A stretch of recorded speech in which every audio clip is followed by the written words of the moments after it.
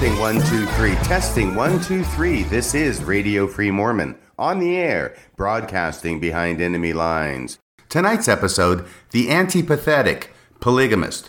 Today's date is Friday, May 8th, 2020. We are now at the end of my seventh week of putting up a new podcast every weekday to hopefully help those of you who are sheltering at home during the midst of this coronavirus pandemic. A pandemic which I hope we are closer to the end of now than we are to the beginning. I want to give a big thank you to all the listeners to this program, and a special thank you to those of you who have seen fit to make donations to Radio Free Mormon so that Radio Free Mormon can continue to broadcast behind enemy lines. A little note about the title to tonight's podcast, The Antipathetic, Polygamist. I expect all of you know what a polygamist is, but antipathetic takes a little bit more in the way of definition. At least it did for me, because I didn't even know this word before I started this podcast, but I was winnowing through my thesaurus trying to come up with words that were synonyms for reluctant. And lo and behold, I came up with antipathetic. And antipathetic sounded so much better in front of polygamist that I decided to go with antipathetic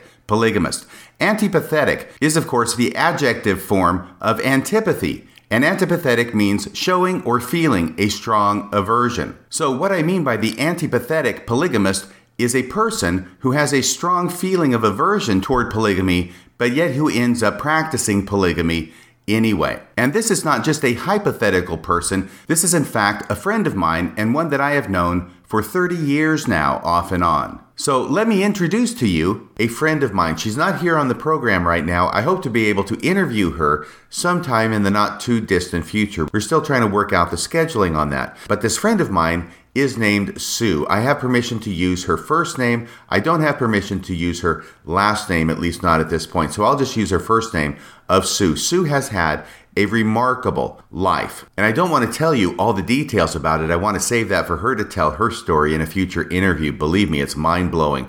But let me just give you the broadest outline. Back in 1990, I knew Sue and her husband at the time, whose name is Joe. Once again, no last name. Her name is Sue. His name was Joe. And I knew them as faithful, active, very devout members of the LDS Church. They had a number of kids, and they were raising them to be good Latter-day Saints. They were a wonderful family and a good example of what an LDS family should be. But over the next few years, things started to change in that regard, because Joe, who is her ex-husband now, that was her husband at the time, that is her ex-husband now. Sue is since remarried. And the reason that Joe is her ex-husband is because he started to get very involved in LDS fundamentalist offshoots that practiced polygamy. So over the course of time, Joe began studying this whole idea of polygamy. He ran into some polygamists and he began listening to the siren song of plural marriage. And he started figuring this was something that he wanted to practice. No, something that he needed to practice in order to be a true and faithful Latter-day Saint, and one who followed the true teachings of the prophets. The current prophets obviously are out of the way. It's the original prophets who taught about polygamy and about it being essential for exaltation that he was going to follow. Now, Sue was not thrilled about this idea. In fact, she went kicking and screaming into polygamy. She did not divorce Joe at that time, because that was, in her mind, the worst thing that could ever happen to a woman in the LDS Church, was to be divorced. Therefore, she stuck with him. She took a lot of persuading and a lot even of coercion on Joe's part, but eventually they moved first to Idaho and then subsequently to Mexico and began living the celestial law of polygamy. Finally, after a lot of adventures in Mexico, Sue managed to extricate herself from the situation and return to the United States. Her children were now grown and helped her make her escape. And after she returned to the States, she didn't just leave the church completely. Instead, Sue started going back to the LDS Church and becoming once again a faithful Mormon, which in its own right was kind of remarkable to me. You might think that someone who had followed that path and been taken into polygamy and had a very, very bad time of it, once escaping polygamy, might wipe the dust of the LDS Church off their shoes, but no. Sue came back to church, and she was active in church for a number of years. She came back to church, and she found out that she had an annotation next to her name in the membership records of the church, and that annotation signified that she had been involved in polygamy, and therefore a special eye had to be kept on her. She had to go through a special council process and get special permission from the First Presidency in order to be rebaptized into the church. But after that, she was told that that annotation next to her name had been removed. She subsequently found out that it had not been removed, which caused her to be upset. Mainly because she had gone through the process, been rebaptized into the church, and not only that, she had narked out a lot of other polygamists who were flying under the radar, pretending to be active and faithful members of the LDS church. So she had definitely done her bit for the cause, and then she later found out that she still had an annotation next to her name, and she was upset by this. Sometime after that, she made the critical mistake of reading the essays on the church website, and that blew apart her testimony of the LDS church. She had already concluded that polygamy was not of God, and now she concluded from the church's own essays that the LDS church was not of God. And Sue is currently married to a man who is a faithful member of the LDS church, which puts her in a delicate position, and a lot of my listeners will understand exactly how delicate that position can be, coming to a point where you lose your testimony of the LDS church, but you have a spouse who is still all in. And that also has something to do with the difficulty that we're having arranging an interview. But I tell you that much of her story. I give you that thumbnail sketch of her story in order to set the background for something that's happening right now. And what is happening right now is that Sue is engaged in an email conversation with her stake president regarding the LDS church. And she is expressing to him some of her concerns, some of her frustrations, and the stake president is doing his best to respond to her issues. And once again, the reason I told you a little bit about Sue and her history is not only because I find it absolutely fascinating and amazing, but also because it will help give context to the discussion between Sue and her stake president. This is not the stake president in the stake where I live or the stake where I work. It is a different stake president. I'm not going to mention his name, but I will just refer to him as the stake president. And actually, this entire discussion between Sue and her stake president arose because of an online survey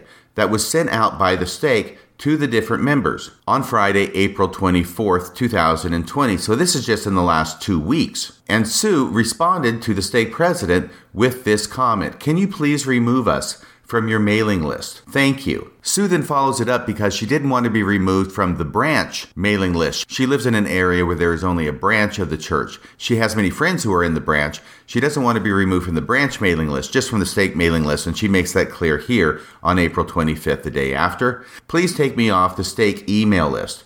That didn't mean to remove me from the branch emails. I have friends here I've known since 1976, and a few are still active in the branch. I love the members of the branch. I left the church, not my friends. I still would like to keep in touch with my friends in the branch. Thank you." And later the same day, the stake president responds to her on April 25th. Now, by the way, I want to give credit to the stake president for actively engaging in this conversation with Sue. She has identified herself as a person who has left the church. She's obviously not happy with the church. And yet the stake president, who I'm sure is a busy individual, is taking the time to minister to her, to try and see if he can resolve her issues. This is what he writes: "Sorry for the misunderstanding. I am glad to hear that you have good friends in the branch, and I want to do my best to help maintain those friendships. They are important in our lives. The challenge I have is the emails from the branch and from the stake come from the same database maintained by the church. With that in mind, in the future, I will do my very best to take you off each email sent from the stake so you don't have to see them. I would ask you to be patient with me if I happen to miss taking you off an email in the future, but you shouldn't see all of them like you have lately. I have added the branch president to this email so he can add your email back into the database. Thank you for your patience. Signed, the stake president." Sue responds, "He had already added me back in. I'm sorry to be a burden. Seems like the church should have a better workaround. For now, don't worry about it. I will just delete any that I get. Thank you." Signed, Sue. A few minutes later, the stake president replies to this: "I don't consider you a burden at all. I appreciate you reaching out and making the request. I don't want the church to be a burden in your life. I will still try to remember if I can. I wish you the very best, and if I can do something for you in the future, please let me know." Now, that would normally be the end of the communication, but Sue is going to up the ante now with her next email. "Thank you for responding to my email. I've had some questions for quite a while about how things were handled when I came back to the church the first time. By the way, the stake president that she's addressing really doesn't know anything about her history, and he will seem a bit confused about putting the pieces together as Sue relates them. That's again why it is that I gave you the background on Sue, so you would be better able to understand what she's saying as she's saying it. I've had some questions for quite a while about how things were handled when I came back to the church the first time. When the former stake president was released, I decided not to reach out.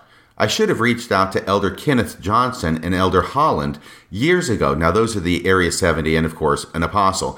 I should have reached out to them years ago when I had questions, but my husband encouraged me not to.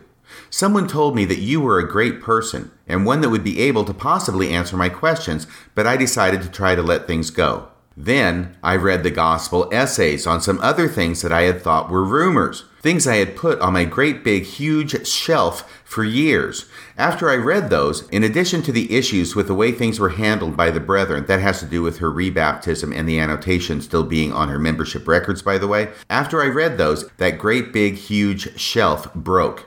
So here I am, after 47 years. I'm happy and not angry or bitter. I do feel lied to. I do feel lied to. However, it would be interesting to see if there are any answers that are better than put it on a shelf, which is what I was told for years. So that's the end of her email. Once again, this is in the evening of April 25th, 2020. Still later that night, the stake president responds. Thank you for asking. First, I'm pleased to hear that you're happy and not bitter.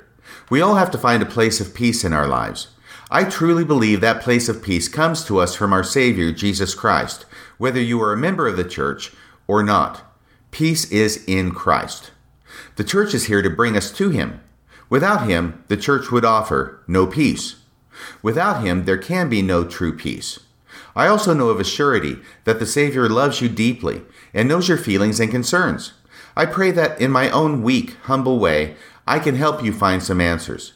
I am not a gospel scholar, but I trust the Spirit can help us both in this process. I do note that it is rarely helpful to put real questions and concerns on a shelf. Well, that's a good acknowledgement. Those concerns can be painful and need to be acknowledged and understood. This is a rare stake president, isn't it? I would love to have a conversation about any questions you have if that would help. At least I can offer a listening ear and to the best of my ability, help you feel God's love for you. Your friend in Christ, the stake president. Sue responds, I'm not sure how to ask my questions. Through email? Not possible to meet since we are sheltering in place and probably will be for a long time since we are older and my husband has underlying health conditions. How should I proceed? The stake president responds, let's start with email, and then if we would like, we could talk over the phone.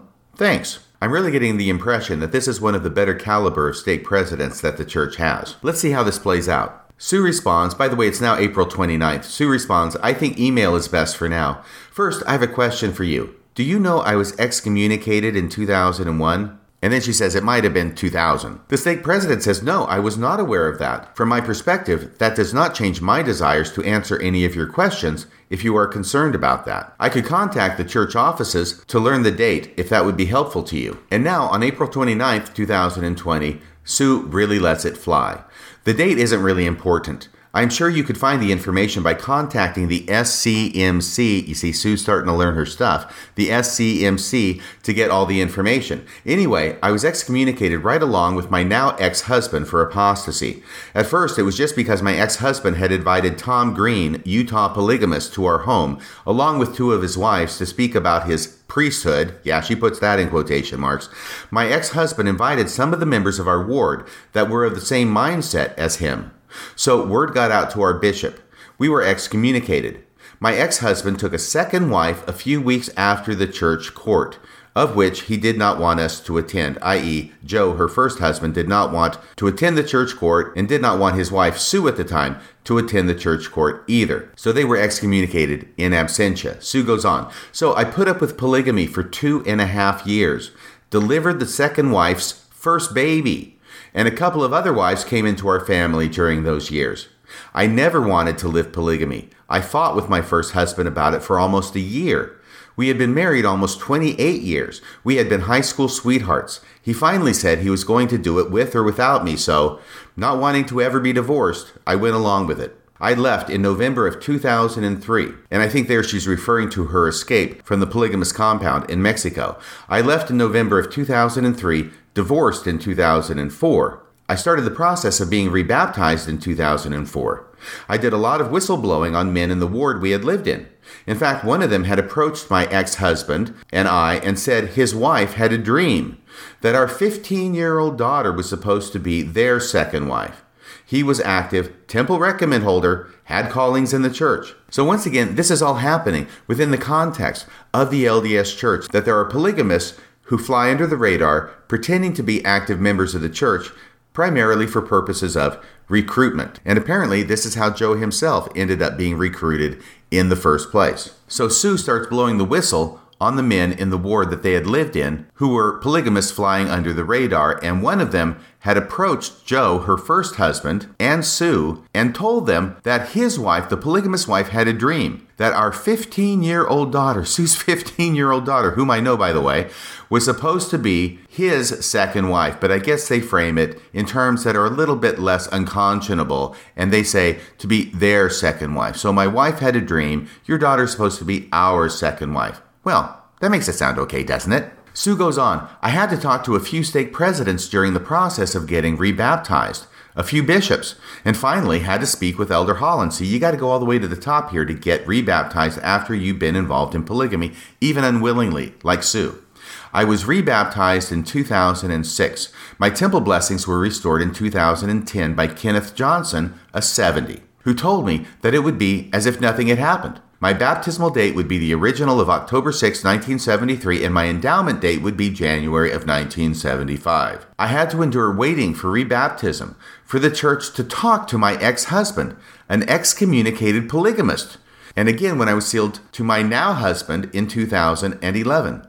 I had to wait for them to speak with my ex-husband, because even though Joe, her ex-husband, is a polygamist, the church has to speak with him and get apparently his okay for her to be rebaptized, and then has to speak to him again and apparently get his okay to cancel that sealing so she can be sealed to a new guy who is not a polygamist in the temple. This is why Sue says, I had to endure this. It was none of his business, she writes. When I left him, I had to leave with a suitcase of clothes. We had been married for 30 years. I had worked very hard for everything we had. We hid everything. I told Elder Holland of this. I told him that I had changed my name back to my maiden name during the divorce to further distance myself from him. However, I had to endure years of being asked when the last time was that I had contact with him. Apparently, that was asked repeatedly by church leaders. When was the last time you had contact with Joe, your ex-husband? So when I was sealed to my husband, her new husband, in 2011, I moved to his ward in Las Vegas. His bishop, who was also his friend, asked me if I knew that I had an annotation on my record that bishops could see and call Salt Lake City to ask all the details. So she moves to Las Vegas now. She's been sealed to her new husband. They're attending a ward. They have a bishop who's also a friend, and the bishop comes to Sue, and after everything she's been through, with escaping from polygamy, with being rebaptized, with being sealed to her husband, with everything that the 70 Kenneth Johnson told her about, everything would be as it was before. Your baptism date will be the original date of 73. Your endowment date will be the original date of 1975. She finds out now that there is still an annotation next to her name in the church records. And Sue finds this out from the bishop in their ward in Las Vegas. And that when a bishop sees the annotation, they can then call Salt Lake City to ask for all the details. So all the details regarding Sue are kept in a file in Salt Lake City that a bishop can call and find out. Sue goes on, that was very disconcerting to me, given the time I spent to repent, write letters. She had to write letters to the leaders of the church, etc., etc. Every single thing I went through during the repentance process, I thought was testing me, especially my meeting with Elder Holland, which was interesting. He was cold, harsh, non-compassionate. Well, that's Sue's impression of her meeting with Elder Holland. A test for me, right? Same thing with bishops and stake presidents. Not all, but a couple. It's a test. Stay positive. Hang on to your testimony. That was my belief. That was what kept me going. So we moved back to Washington in 2013. The bishop told me the annotation could be removed. He didn't do anything, and I had no idea how to go about it. When that bishop was released and another bishop was called in 2015, the very next day, the new bishop called and told me that the annotation should not be there, and he was going to ask the stake president to start the process to have it removed. I was finally informed a couple of months later that the request would have to go through church legal affairs and would take 18 to 24 months.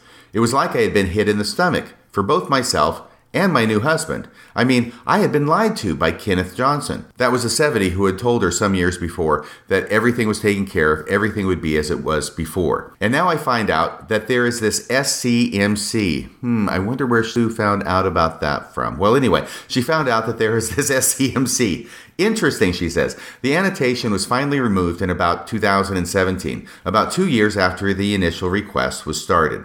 So all of that stuff was on that huge shelf of mine, along with all the other things I didn't understand and rumors I had heard about the first vision, Joseph Smith, and polygamy/polyandry, etc., etc., etc. I have read the gospel essays. I have read the gospel essays, and they have shown the church to admit what I thought were rumors to be true, not rumors.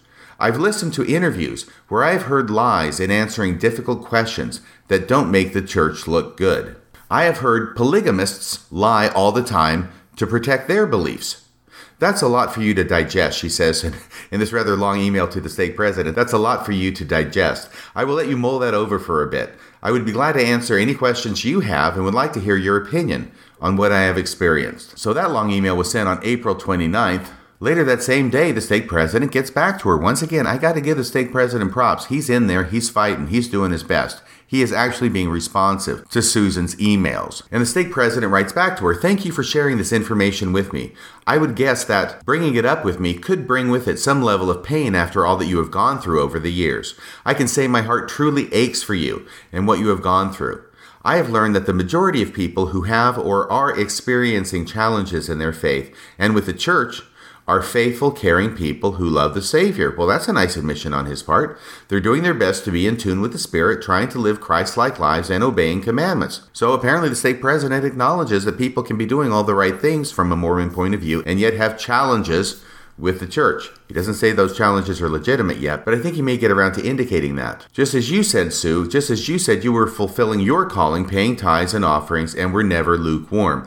I don't pretend to have all the answers as to why you were treated the way you were, or even why church policy in some of these situations is the way that it is. Okay, so let me just make a comment here. It's very important that the stake president acknowledges that he doesn't pretend to have all the answers about why she was treated the way she was and why church policy is the way it is. That's very important.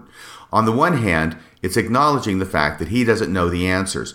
But on the other hand, it doesn't really do anything to resolve the concerns that Sue has with the way she has been treated and with the way the church policies actually are.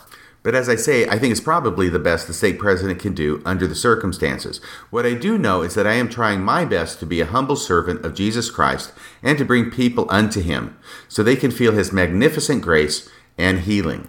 I believe that path is very different for each person, and it might or might not include the church in this life. Now, if he hadn't put that part of "in this life" at the end, I think it would have been a more powerful sentence and one that I might have tended to agree with more. But he does say he believes the path is very different for each person, and it might or might not include the church, at least not in this life. The purpose of the church is to bring all souls to Christ, and if it was not doing that for you at this time, the Lord doesn't want it to stand in the way of you coming to know him and becoming like him. Don't get me wrong, because he could be misinterpreted here. He's kind of going out on a limb. As far as this coming from a stake president, don't get me wrong. I love the church and what it does for me and so many other people. But I also realize that it is in no way perfect, and its leaders over the years are not perfect, including Joseph Smith or any prophet since him. I know for sure I'm not anywhere near perfect. The only true perfect person on earth has been the Savior. I fully trust him and his ability to redeem us, lift us, and edify us. I'm so grateful that he has experienced our sorrows and afflictions, and he can therefore heal us as individuals. I'm not sure if he's actually saying that Jesus has experienced the sorrows and afflictions of being a polygamous wife in Mexico, but it sounds that way. He says, I need that healing on a daily basis. So, he concludes, I would like to do as you suggested, mull over this a bit, pray, and seek guidance on what I can do to help you and me learn from this process and discussion. My goal is to help you find some peace, if that is what you seek, and to help us both become more caring and understanding, like the Savior. I hope I can help you find some answers to your questions. I am grateful for the chance to have conversations with you, and I thank you again for your willingness to open up and share. Sincerely, the Stake President. Now, here is Sue's response from April 30th. Of 2020. No, it doesn't bring up pain. That pain has been there since I left.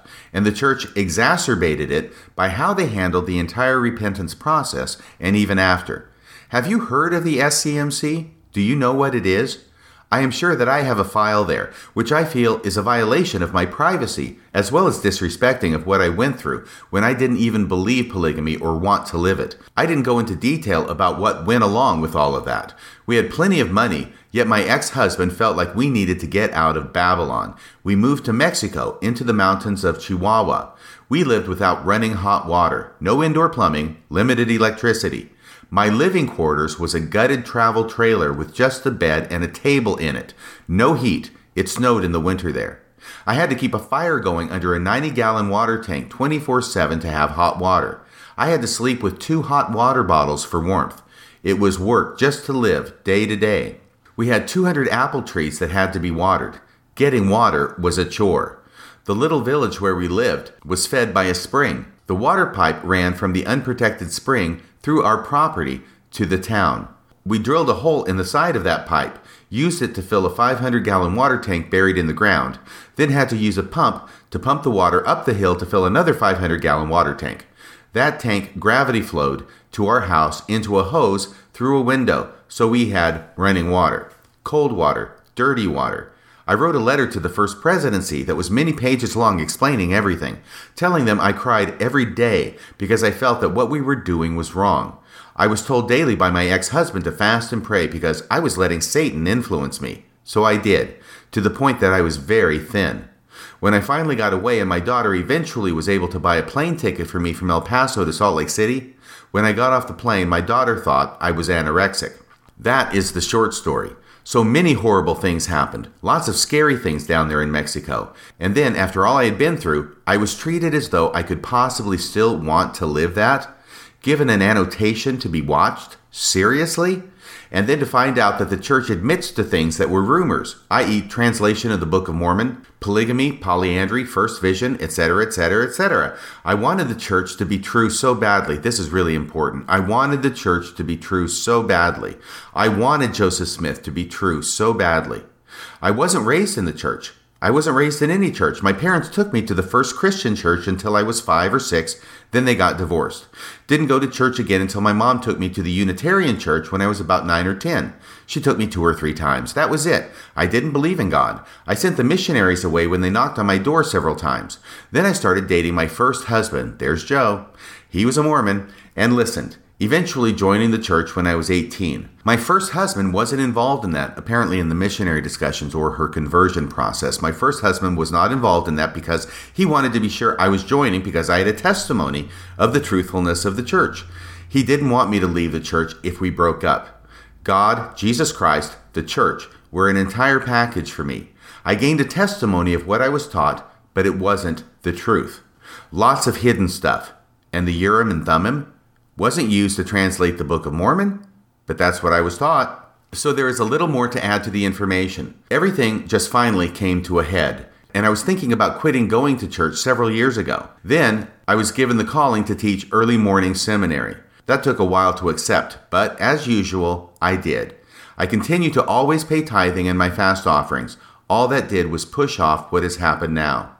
I look forward to your answers to my concerns and questions. Thank you. I hope you're enjoying this back and forth between my friend Sue and the Stake President. I think he's starting to realize he's got quite a lot on his hands. But he writes back, once again on April 30th. Thanks again for sharing. You have traveled an amazing, long, and challenging journey.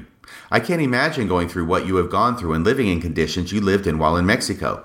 The journey you went through while trying to get rebaptized and sealed to your current husband sounds very challenging, emotionally as well.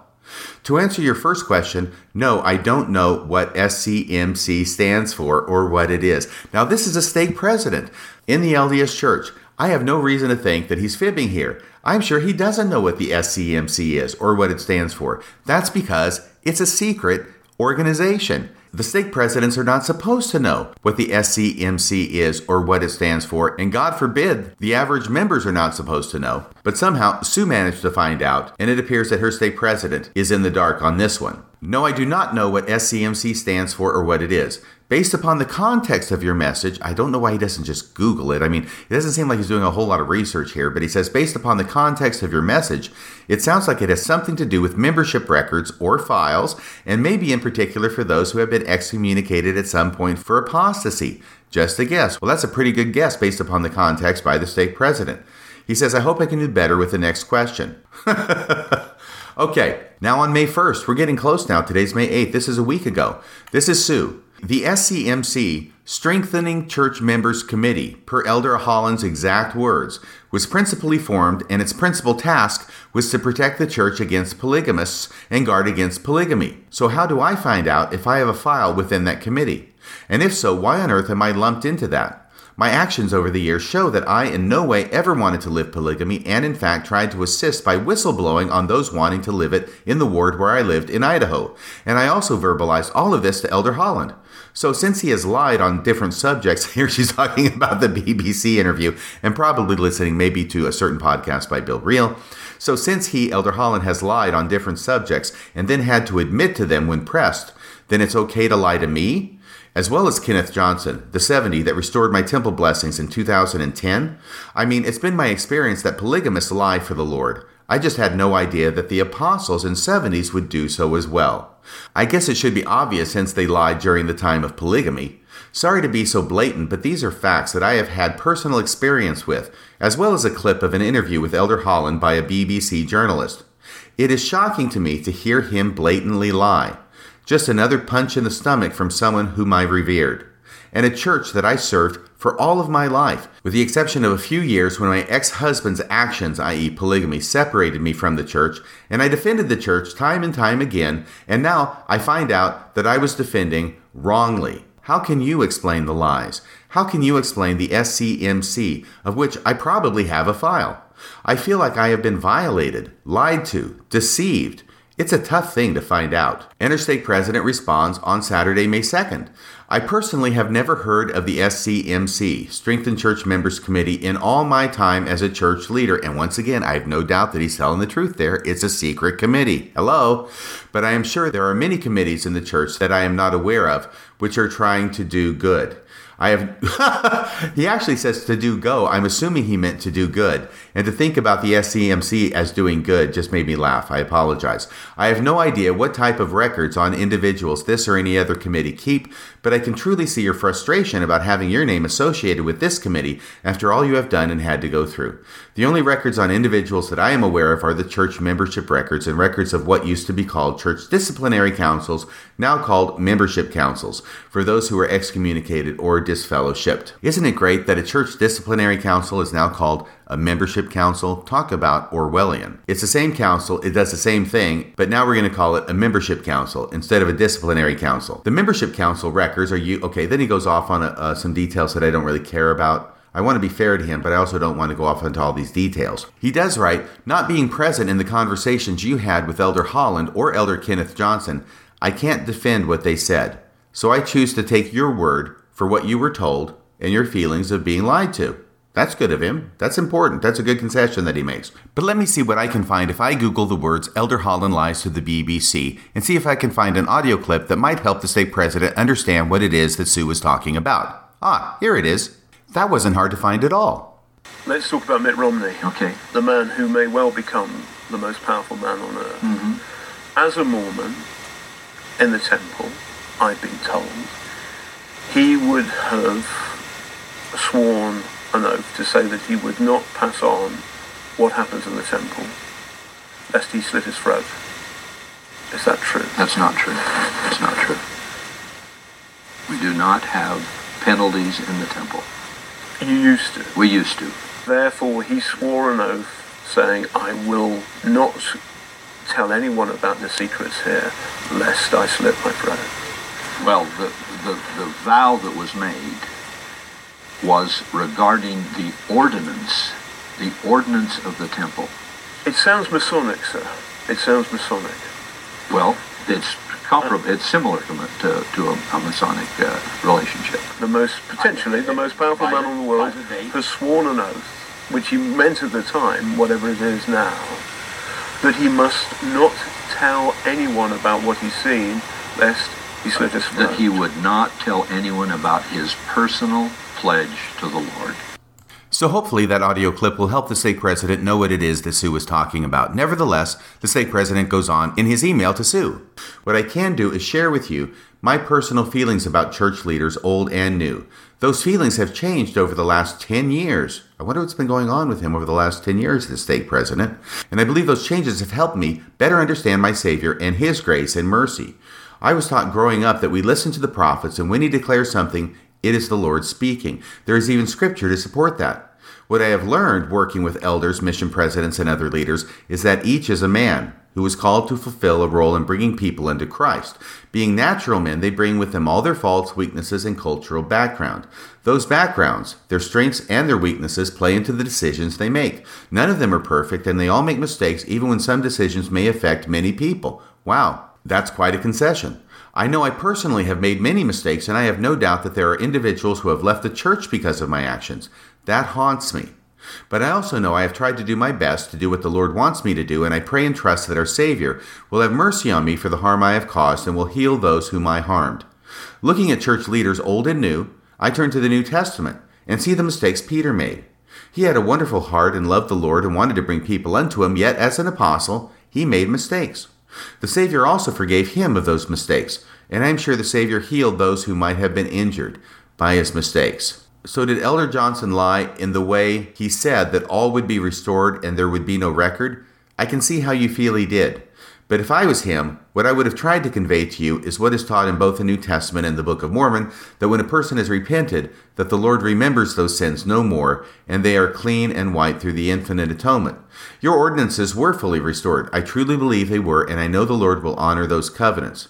As far as Elder Holland lying to BBC journalists, I have not seen that situation. And apparently he doesn't really want to see it because all he would have to do is Google Elder Holland lying to a BBC journalist, and it would come right up. I guarantee it.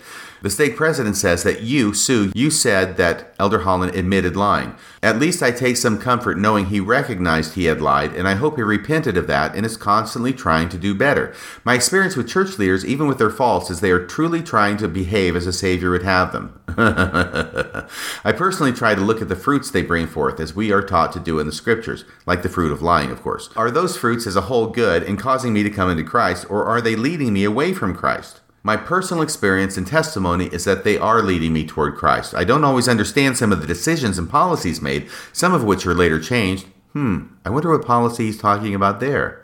But my faith remains founded on the doctrine of Christ, and my daily effort is to try to follow the promptings of the Holy Ghost as it testifies of Christ and directs me to Him. From your words, I can truly feel the significant amount of pain you have gone through during this journey and how devastating this has been. Your world has been rocked, and your years of service and dedication feel somewhat in vain. Somewhat might be an understatement in that sentence. Probably would have left that out if I was writing it. Okay, I would share that the Savior sees your years of service and dedication while in and out of the church as service to individuals, His children.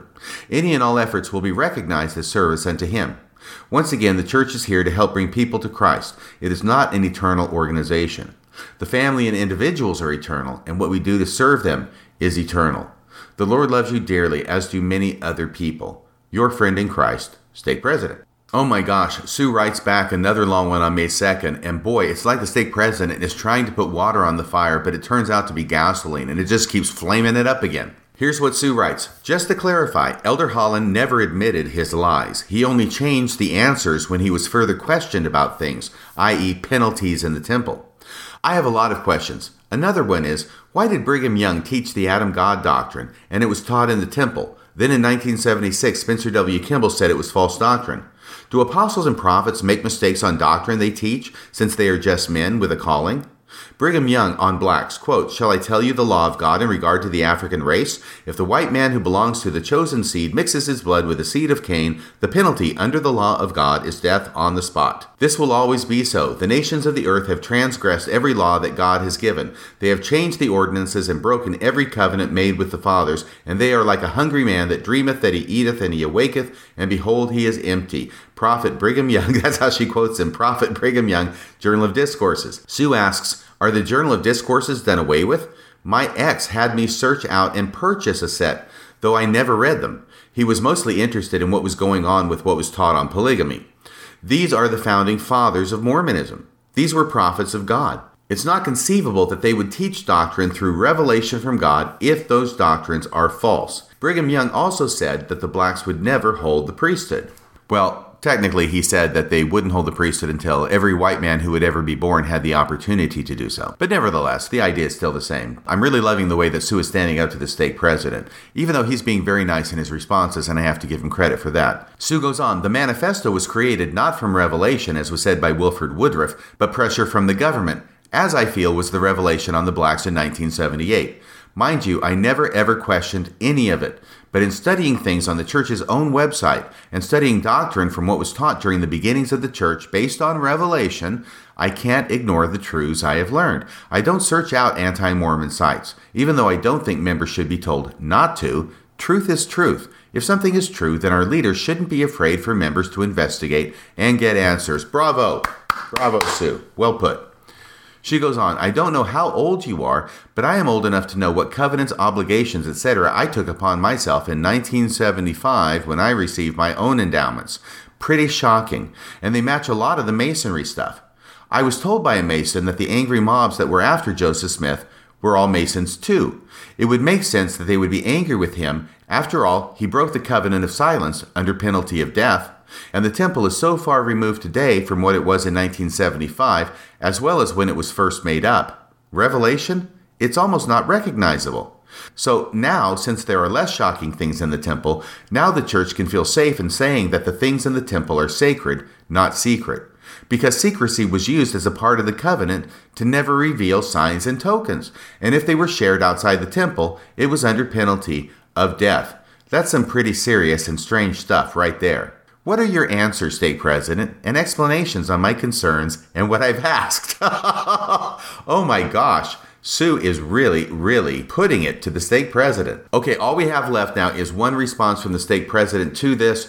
This is from May 4th, 2020. So this is just from this past Monday. He writes, "Susan, once again, thank you for asking the questions, and they are very valid questions. Well, good job on you for validating the questions." I don't know if his answers are going to be that good, though. "You have pointed out some things that have changed, and there are obviously others.